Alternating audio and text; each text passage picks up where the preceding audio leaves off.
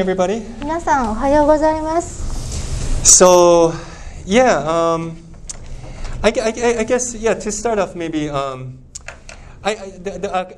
some people ask me, as a pastor, as a preacher, how long does it take me to come up with a message? 初めに、なんか私がこうやってメッセージしているし牧師だからこういうことを質問されたことがあるんです。メッセージ作るのにどのくらい時間かかるんですかって。Right? Have you ever wondered that about like people, talking? And so, yeah, a lot of people have asked me, and the answer is very difficult. 皆さんそういうこと思われたことありません？こう日曜日朝教会でメッセージしている方のこと、この人このメッセージ作るのにどのぐらい時間かかるのかなとかで、その質問に答えようと思ったら実際ちょっと難しい質問なんですね。Because I guess throughout, I'm reading scripture all the time. というのは私はいつも聖書の御言葉をよく読んでいます。And I'm thinking about different things all the time. でいろんなことをいつも考えていますし。And our situation too changes every day. だからそしてまた毎日いろんな状況が変わっていくわけですね。So like this week's message, I wrote it on Wednesday. で今週のメッセージをですね、水曜日に私のところにもちゃんと何枚も送ってきてくれたんです。水曜日にとりあえずできてたんですね。And it took me about a couple hours, maybe 2-3 hours to actually literally write the message, the script. そのメッセージノートをですね、これを3枚4枚近くあるけど、これを書くのにはだいたい 2-3 時間あったら書き下ろすはできたんですね。But to write that, to get that information in my head, I've been thinking a lot about it throughout the weeks, and even after I wrote it, I'm still thinking about it. So how long it takes to prepare for a message? It's actually a really hard question. だから書くのはそれだけの時間としても書き出すまでの間ずっと何週間もいろんなことを頭の中で思い巡らしていますし、書き終わった後もあれでよかったけどまたそのメッセージのことを考えている時間があるから、メッセージの準備にどれぐらいかかりますかっていうのは非常に難しい質問ではあるんです。And as my translators know, even after I write it, I usually only say like maybe 20% of what I wrote. 通訳奉仕してくださっている方はご存知だと思いますが、書いてもですね、本番になったら書いたことの 20% しかデブ言ってなかったねとかいう日もあるんですね。And so, as Joseph mentioned, after I wrote this message, things happened. で先ほどジョセフさんが言ってくださったように、これを書き終えた後ですね、ちょっとあることが起こりまして。And it's still related to the message. So, but how I organized some information kind of changed. でもその起こったこともですね、今日のメッセージともちろん関係それでもあるんですけれども、どういうふうに全体を整えていくかということに関してはいろいろと修正を行いました。And because there's some new faces and some relatively new faces and some old faces that maybe don't know a lot about me, I want to share a little bit about myself. まずですね、今日初めて来てくださった方もいらっしゃるし、比較的最近来られた方もいらっしゃる、またずっと前からいらっしゃる方も今日いらっしゃるので、とりあえず私自身のことについて初めお話申し上げたいと思います。And we're doing a series in Exodus. 私たちは今出エジプト記の学びをしているのですが、And so hopefully everything will kind of tie in together. で最後には I'm going to try. 全部が By God's grace. この神様の恵みで一つのメッセージにまとまっていくことを願っております。So let's start. We're in Exodus chapter 7. 私たちは今出エジプト記の第7章に来ています。And today で今日は we're in the fourth plague. ですね、4番目の災厄について見ていきたいと思います。Okay, so just a little bit of background. でちょっとその背景をお話ししますね。Right, the Israelites, they're in Egypt. イスラエルの人たちはエジプトに今いました。Right, they're slaves in Egypt. エジプトで奴隷状態にありました。God wants to rescue his people from Egypt. そして神様はご自身の民をエジプトから救出したいと思われていました。And he has chosen Moses to go and confront Pharaoh to let his people go. そして神様はモーセを選んでパロのところへ行って私の民を解放しなさい、行かせなさいというふうに対決しろと言われました。 There will be a total of 10 plagues, 10 judgments that God will bring upon Egypt. そして神様がエジプトに下される10の災悪、裁きがあります。 And today we're on number 4. で今日はその4つ目を見ていきたいと思います。 Okay, so we're in Exodus chapter, sorry, I forget what I said, but it's Exodus chapter 8, で第8章からですね。 verse 20 to 32. で22から32節まで。 Yeah, 1かな。 22, 32. ね。で22から32まで。No, 20. 20まで。すいません。 20ね。20から。 Right? I think that's what I wrote. No? Sorry. I wrote 21. Did I write 21? Okay, it could be 21. すいません。通訳もボケボケしてます。本当は20, but yeah. Okay, sorry, it's 20. Let's do 20. 20 to 32. はい。 Okay, so I'll just read it in English 英 and 語 you だ can けで follow along. 21から31までお読みいたします。 Okay. Then the Lord said to Moses, Rise up early in the morning and present yourself to Pharaoh as he goes out to the water, and say to him, Thus says the Lord, Let my people go, that they may serve me. Or else if you will not let my people go, behold, I will send swarms of flies on you and your servants and your people and into your houses. And the houses of the Egyptians shall be filled with swarms of flies, and also the ground on which they stand. But on that day I will set apart the land of Goshen, where my people dwell, so that no swarms of flies shall be there, that you may know that I am the Lord in the midst of the earth. Thus I will put a division between my people and your people. Tomorrow this sign shall happen. And the Lord did so.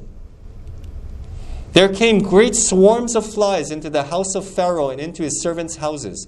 Throughout all the land of Egypt, the land was ruined by the swarms of flies. Then Pharaoh called Moses and Aaron and said, Go, sacrifice to your God within the land. But Moses said, It would not be right to do so, for the offerings we shall sacrifice to the Lord our God are an abomination to the Egyptians. If we sacrifice offerings, abomination to the Egyptians before their eyes, will they not stone us? We must go 3 days' journey into the wilderness and sacrifice to the Lord our God, as he tells us. So Pharaoh said, I will let you go to sacrifice to your Lord your God into the wilderness, only you must not go very far away. Plead for me. Then Moses said, Behold, I am going out from you, and I will plead with the Lord that the swarm of flies may depart from Pharaoh and from his servants and from his people tomorrow. Only let not Pharaoh cheat again, but not letting the people go to sacrifice to the Lord. So Moses went out from Pharaoh and prayed to the Lord, and the Lord did as Moses asked, and removed the swarm of flies from Pharaoh, from his servants, from his people. Not one remained, but Pharaoh hardened his heart this time also, and did not let the people go. Let me pray. 祈ります。 Dear God, 天のお父様、 we thank you that we can be here to worship you. 私たちが今ここにいてあなたを礼拝できることをありがとうございます。 May our lives, our hearts be pleasing to you. そうそう私たちの命が生活がそして私たちの心があなたに喜ばれるものとなれますように。 Teach us how to live lives that are pleasing to you. 私たちにあなたに喜ばれるような生活をどのようにしたらできるか教えてください。 In Jesus' name we pray. イエス様のお名前にて祈ります。 Amen. アーメン。 So, we're not going through all 10 plagues, as I've said before. 前に申し上げました通り、10の災悪を全部はいたしません。We did the first plague last time, 前回1番目の災悪については話をしました。 and we'll do the fourth plague today, possibly the seventh plague next week, and then maybe end with the 10th plague. ですね、今日4つ目の災厄をして、多分うまくいけば7つ目の災厄を次にして、で最後には10番目の災厄ですね、そこをしたいと思います。And maybe after the service, during the discussion time, or maybe during a message one time, I'll kind of explain maybe the relationship between the 10 plagues. で、このメッセージの後のディスカッションの時間とか、あともう少し2人みんなで交わりの時間とか、できたらこのメッセージの中かもしれないけれども、その10の災厄の相互の関係をちょっとお話ししたいとも思っております。But today I want to focus on one aspect of the fourth plague. でも今日私はこの4番目の災厄のある面について焦点を当ててお話ししたいと思います。Okay, and on your free time you can kind of read the 10 plagues and catch maybe similarities and what's different.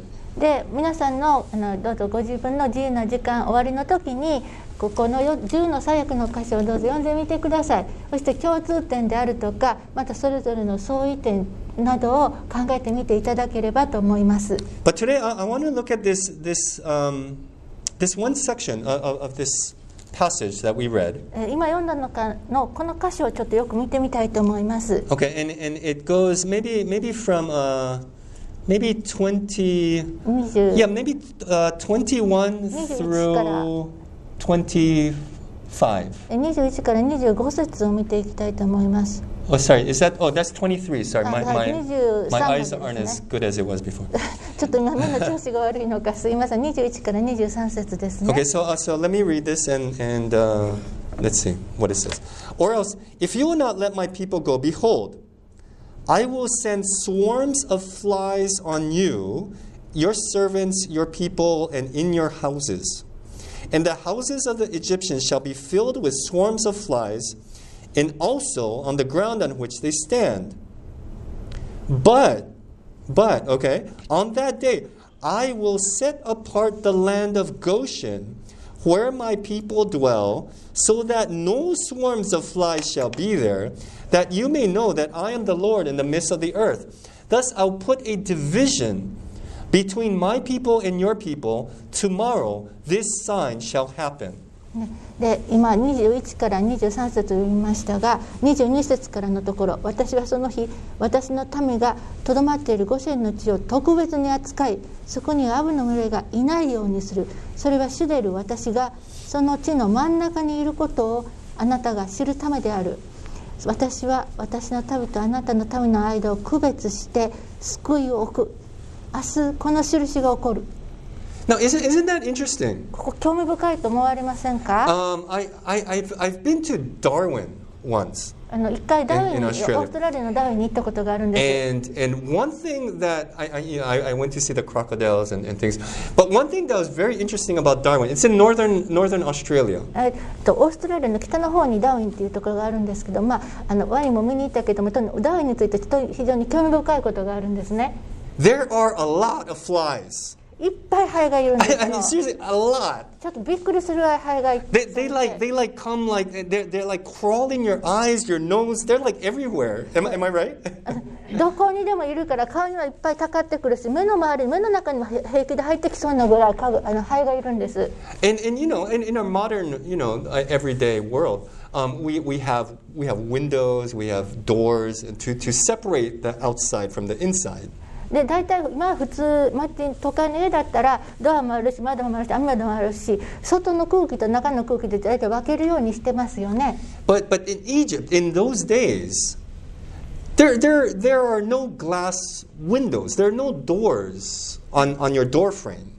大体でもこの当時のエジプトのことを考えればガラスの窓はないし、扉もですね、その枠のついたドアなんてものはないんですね。Because it's hot. だって暑いところですし。And so practically, you just have holes in your houses to get the wind through, and it's nice and cool.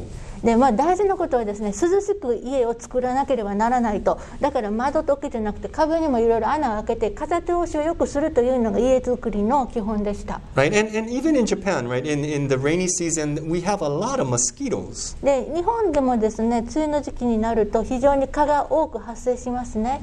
And if you leave your windows open at night, what's going to happen? で、窓を夜開けっぱなしにしたらどういうことになるでしょうか。 Right? You won't be able to sleep because they'll be flying around your ear, waking you up the ブ whole night. ーンって耳の周りに蚊が飛び回って夜寝れないことになるでしょ But what's interesting about this story う。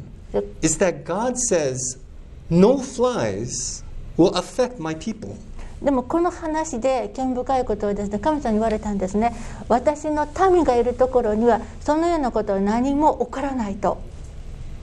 Now, there is no other way that a fly will not come into your house with no windows, no doors, unless God does that.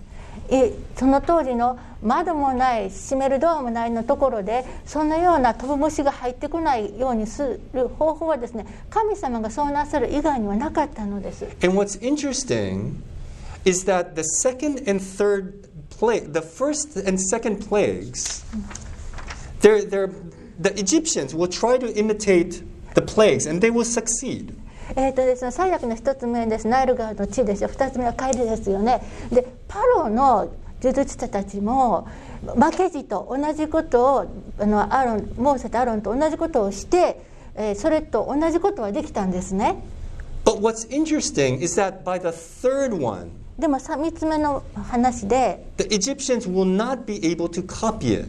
舞踊の出てきたところではその真似はエジプトの呪術師たちはできなかったんです。 And what's even more interesting is that the Egyptians themselves will say that this is by the finger of God. でまた興味深いことにそうなってくるとエジプト人たちがですね、これは神の指の技に違いないと言い出したんです。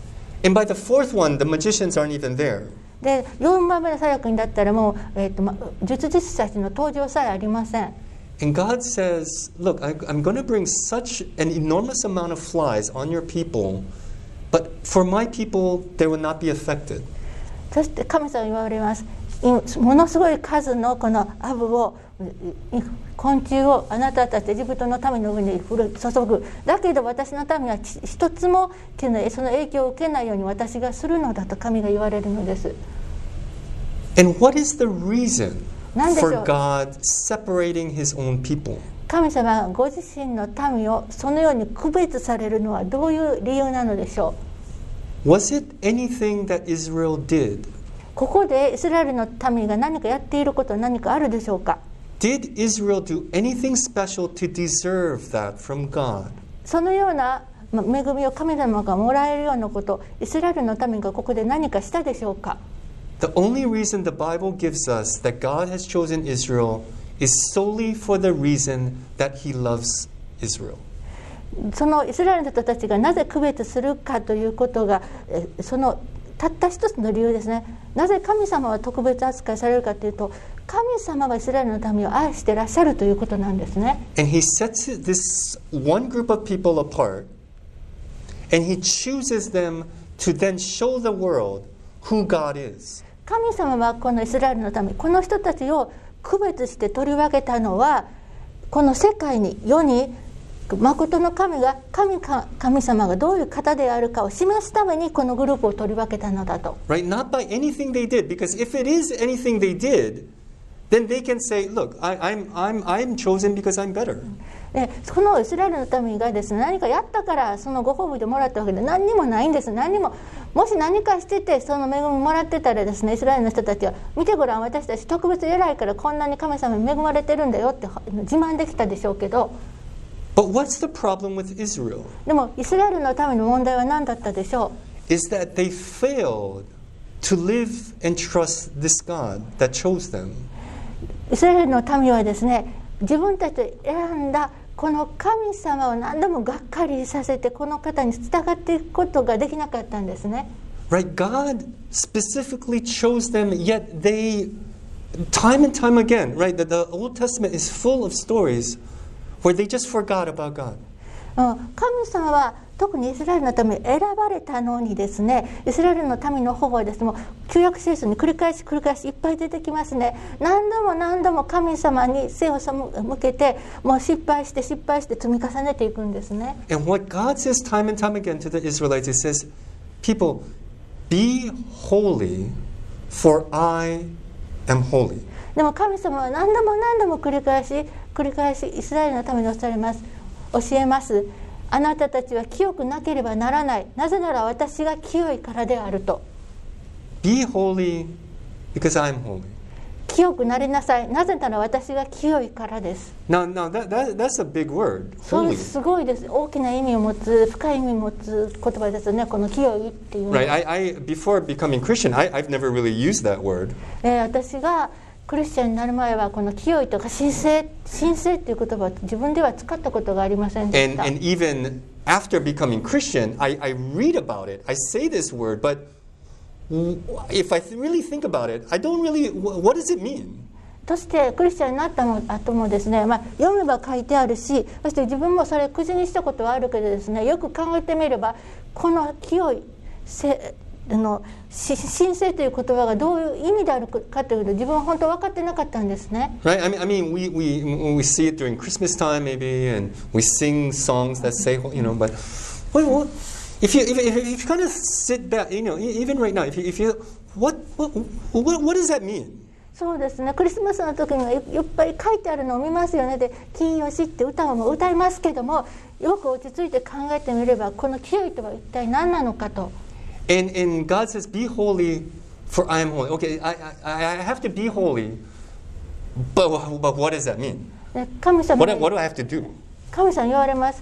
清くありなさい。私が清いから、そうだな。だけどじゃあ清くならないといけないな。だけどどうしたらいいんだろう。自分のはどうなればいいんだろう。Right? And Paul in the New Testament, he calls Christians holy people, holy ones. で、新約聖書でパウロはクリスチャンに対して清い者たちよ、あなたたち清くされた者たちよと呼びかけています。Right? In English, it's usually translated as saints. それが英語で訳されると、日本語に訳されてるとですね、生徒たちへと清いに価値で歩く徒歩の徒という字が続けて生徒たちへと言っています。Right? And I mean, I don't know how many times you look in the mirror and think of yourself, now that's a saint.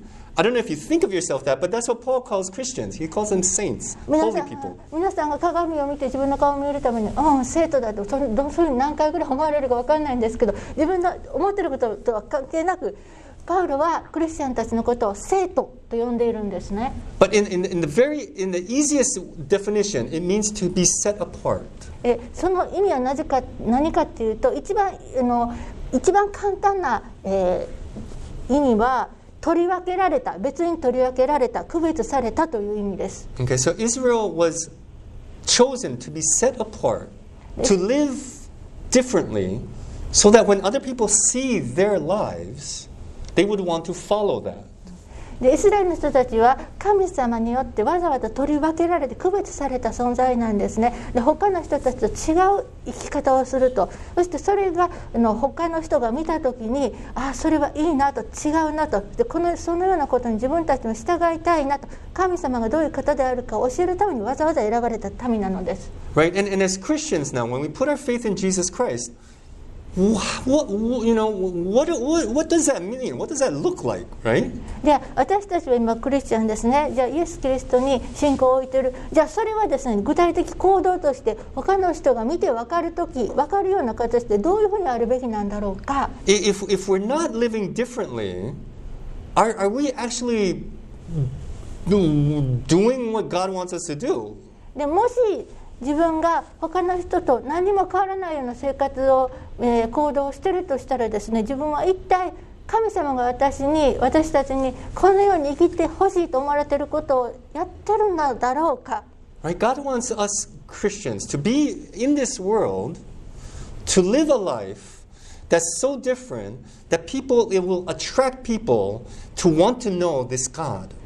神様は私たちがクリスチャンがこの世界にいて、そしてこの世界の中で生きているやり方が、それを見て人々がこの人の知っている仕えている神様っていう方を私も知りたいと思うようになるように、私たちクリスチャンをこの地上に置いてくださってるんですね。Right, but if we take kind of, like a video, like a YouTube video of our lives, right? Like a picture, will it look any different from anybody else? 私たちの毎日の生活を誰かがビデオで撮ったか連写写真撮ったりして、その結果がですね、私たちのやってることが他の人が見た時に、あ、この人の生活ってちょっと他の人と違うなって言ってもらえるようなことあるでしょうか。And let me be honest, my life is not always different as well. 正直に言いますね。私のその生活はいつも違ってるとはとっても言えないんですよね。But here's the thing. でもここで大事なことがあります。So my wife Letty 私の妻のレティですが、has been in Australia since end of January. 1月の終わりからオーストラリアの方に行っております。And she's been taking care of her father who's been diagnosed with stage 4 lung cancer since August. 去年の夏からレティの実の父親ががんでもうレベル4のなんか本当に悪いんですね。でそれで看病のためにオーストラリアに戻っておりました。And I've had a lot of time to think about many different things. で私はもういろんなことを考える時間がたくさんありました。And one thing that I've really been able to think about is how to live this life as a Christian even under very difficult circumstances.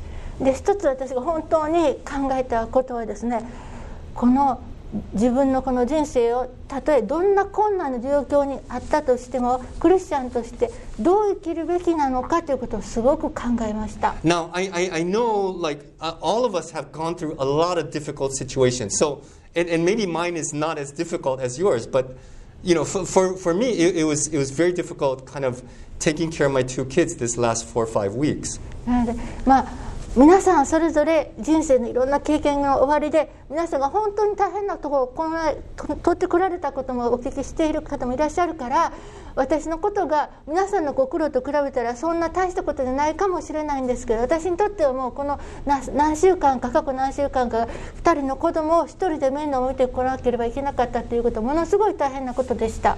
And what I've learned is yes, to be whole. I've always known that as a Christian, I should be living differently. 一つ私が学んだことはですね、この法理、親善ということ、清いということについて、とにかくクリスチャンとして生きるということは何か他の人とは違うことがあるはずだということはちゃんと分かっておりました。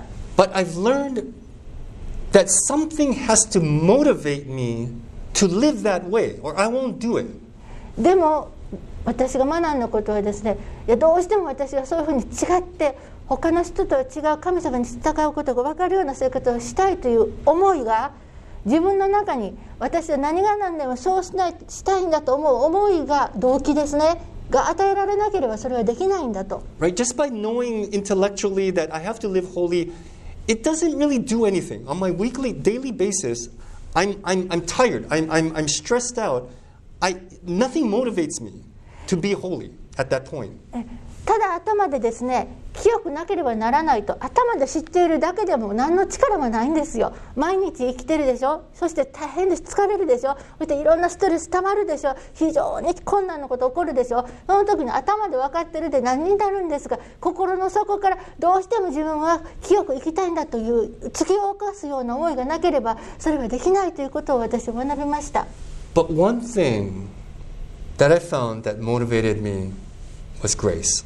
でもただ一つ、私をそちらの方向に動かしてくれるものがある。それは恵みであると。 That's the only thing is God's grace. たった一つのそれは神様の恵みであると。 That I'm not here on my own strength.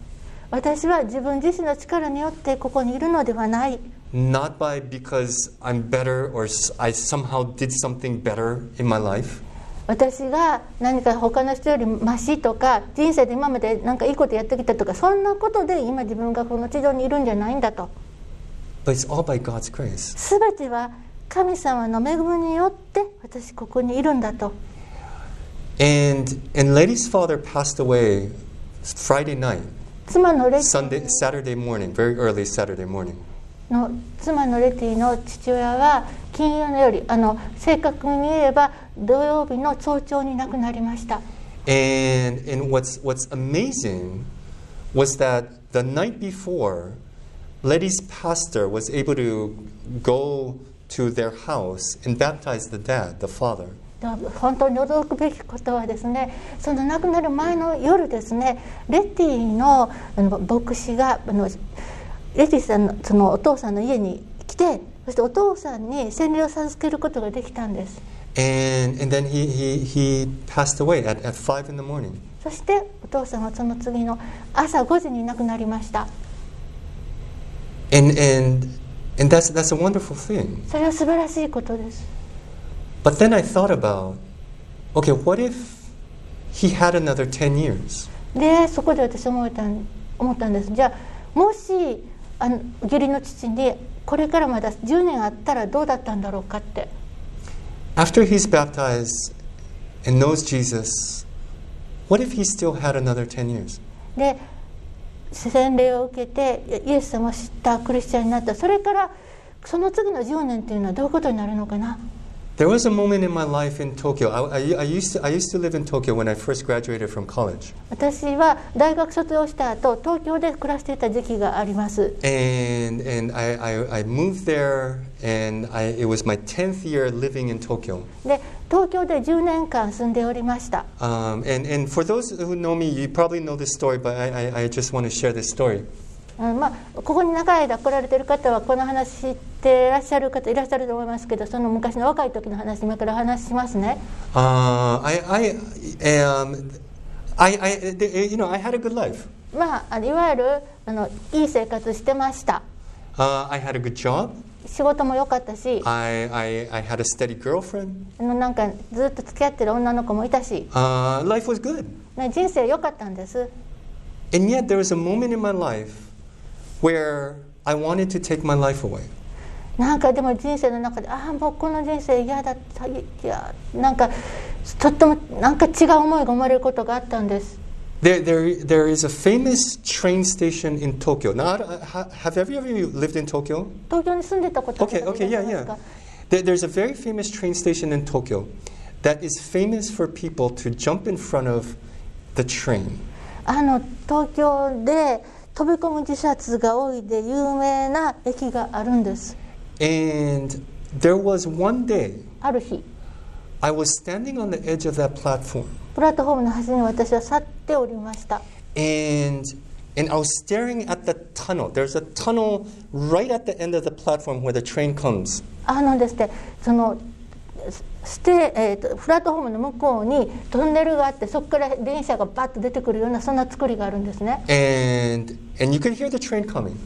電車が近づく音が聞こえてくるんです。And I can see it as if it's yesterday. それが今でもですね、まるで昨日のことのように情景が思い出されます。The train is honking his horn because it's coming closer. ね、電車の方がですね、いっぱいの警笛を鳴らして近づいてくるんです。And I just felt myself being pulled into that tunnel. まるで自分がそのトンネルの方へ引き込まれるように感じていました。And I could not stop myself. そしてそうする自分を止めることができませんでした。And it's coming closer and closer. どんどん近づいてきました。And at the last second, 最後の瞬間に I hear a whistle, a very high-pitched whistle coming from behind me. 後ろの方から非常に高い笛の音が聞こえたんです。Now, it was very out of place. もうどこにもないところなんですよ。I've never heard anything like it. I've never heard anything like it since then as well. もうその時からそういう高い笛の音、ピーッと音なんか聞いたことないようなそんな音が聞こえたんです。I turned around to look at it to see where it's coming from. で、後ろ振り返ってどこから音がすると思ったんです。And I couldn't find it. 何も見えなかったんです。But by then the train passed by and I lost my timing. でもその瞬間に電車が通り過ぎてそのタイミングがなくなりました。I think about that moment. I thought about that moment. I don't think about that moment usually, but I thought about that moment this week. 私はその瞬間のことを今週思い出していました。普段はそんなことあまり思い出さないんですけどね、あの時のことは今週考えてました。And I share that with my friend in Hawaii that I talk to every week. 私はハワイで毎週話してた友達がいるんですけど。And I just thought about what would have happened if I did. もしあの時やってしまってたら何が起こってただろうなって。what would have happened? 何が起こってただろうな。 All the people that I've shared the gospel with since then, その時からずっと福音を述べつかすべての人たちが、 you know, all the people that I've interacted with since then, その後私がずっと関係を持って知り合ったすべての人たちが、 I wouldn't have been able to do that. そのような時間もそんな時間も絶対にもうなくなっていたはずなんですよね。 And it's all just grace that I'm here in front of you today to share Jesus Christ. 本当にすべてが恵みなんですよ。今ここに私がいてイエス・キリストのことを皆さんにお話しできていることすべてが恵みなんですよ。 Every day we wake up, it's grace. 毎日朝目が覚めるそのことがそれが恵みなんです。 Every breath we take, it's grace. 私たちが呼吸する息できるこの一つずつの息がそれが恵みなんです。 I read somewhere this past week that grace is an expression of God's love for us. 先週どっかで読んだんですけど、恵みっていうのは神様が私たちにどんな愛を持っているかを表してくれていることなんだって。 Grace is an expression of God's love for us. 恵みは神様の私たちに対する愛を表してくれるものなんだと。 God wants us to live differently. 神様は私たちに違ったように生きてほしいのだと。 How do we do that? 私たちがどのようにそれができるでしょう。 It's just grace. ただただ恵みによるのです。 That Jesus Christ 2,000 years ago had died for us. イエス・キリストが2000年前に私たちのために死んでくださいました。 And He paid the price. It's clear. There's nothing for us. There's no regret in our lives. No guilt, nothing.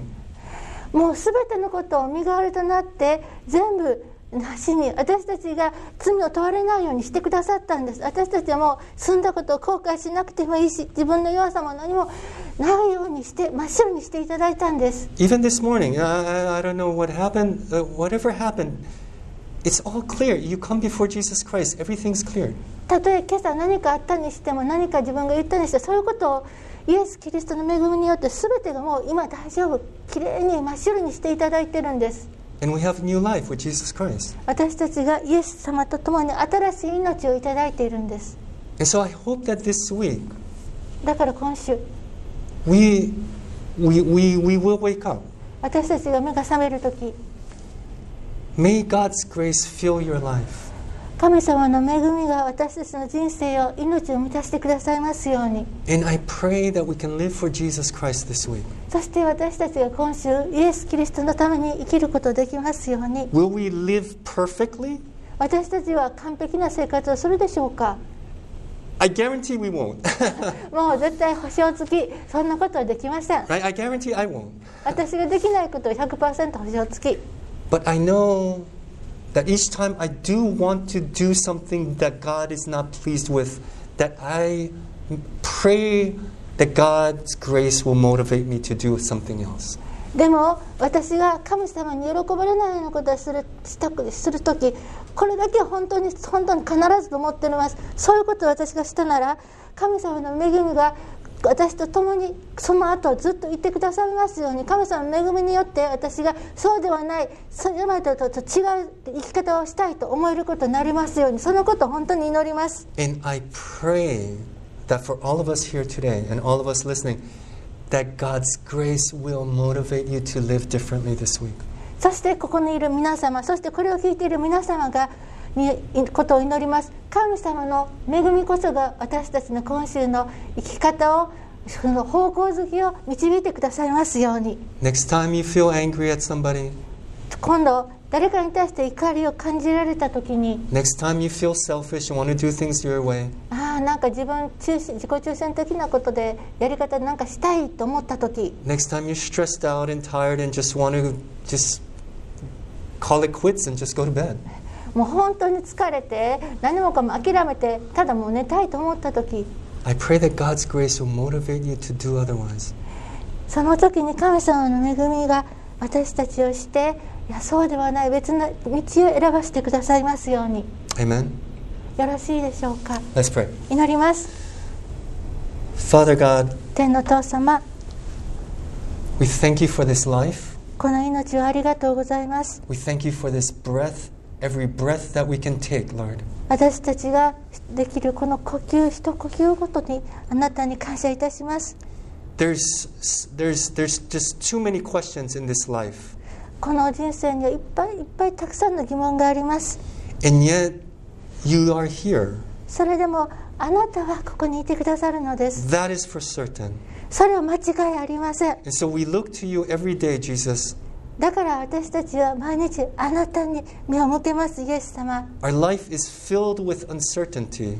私たちの人生は不確実なことがいっぱいです。 And yet we look to the God who is certain of our future. でも私たちは私たちの将来未来について確実に知ってらっしゃる確実な方、神様の方に目を向けます。 That you have given us a purpose, each one of us here. ここにいる一人ずつにあなたは目的を持ってくださってます。 May you burn that passion inside of us this week.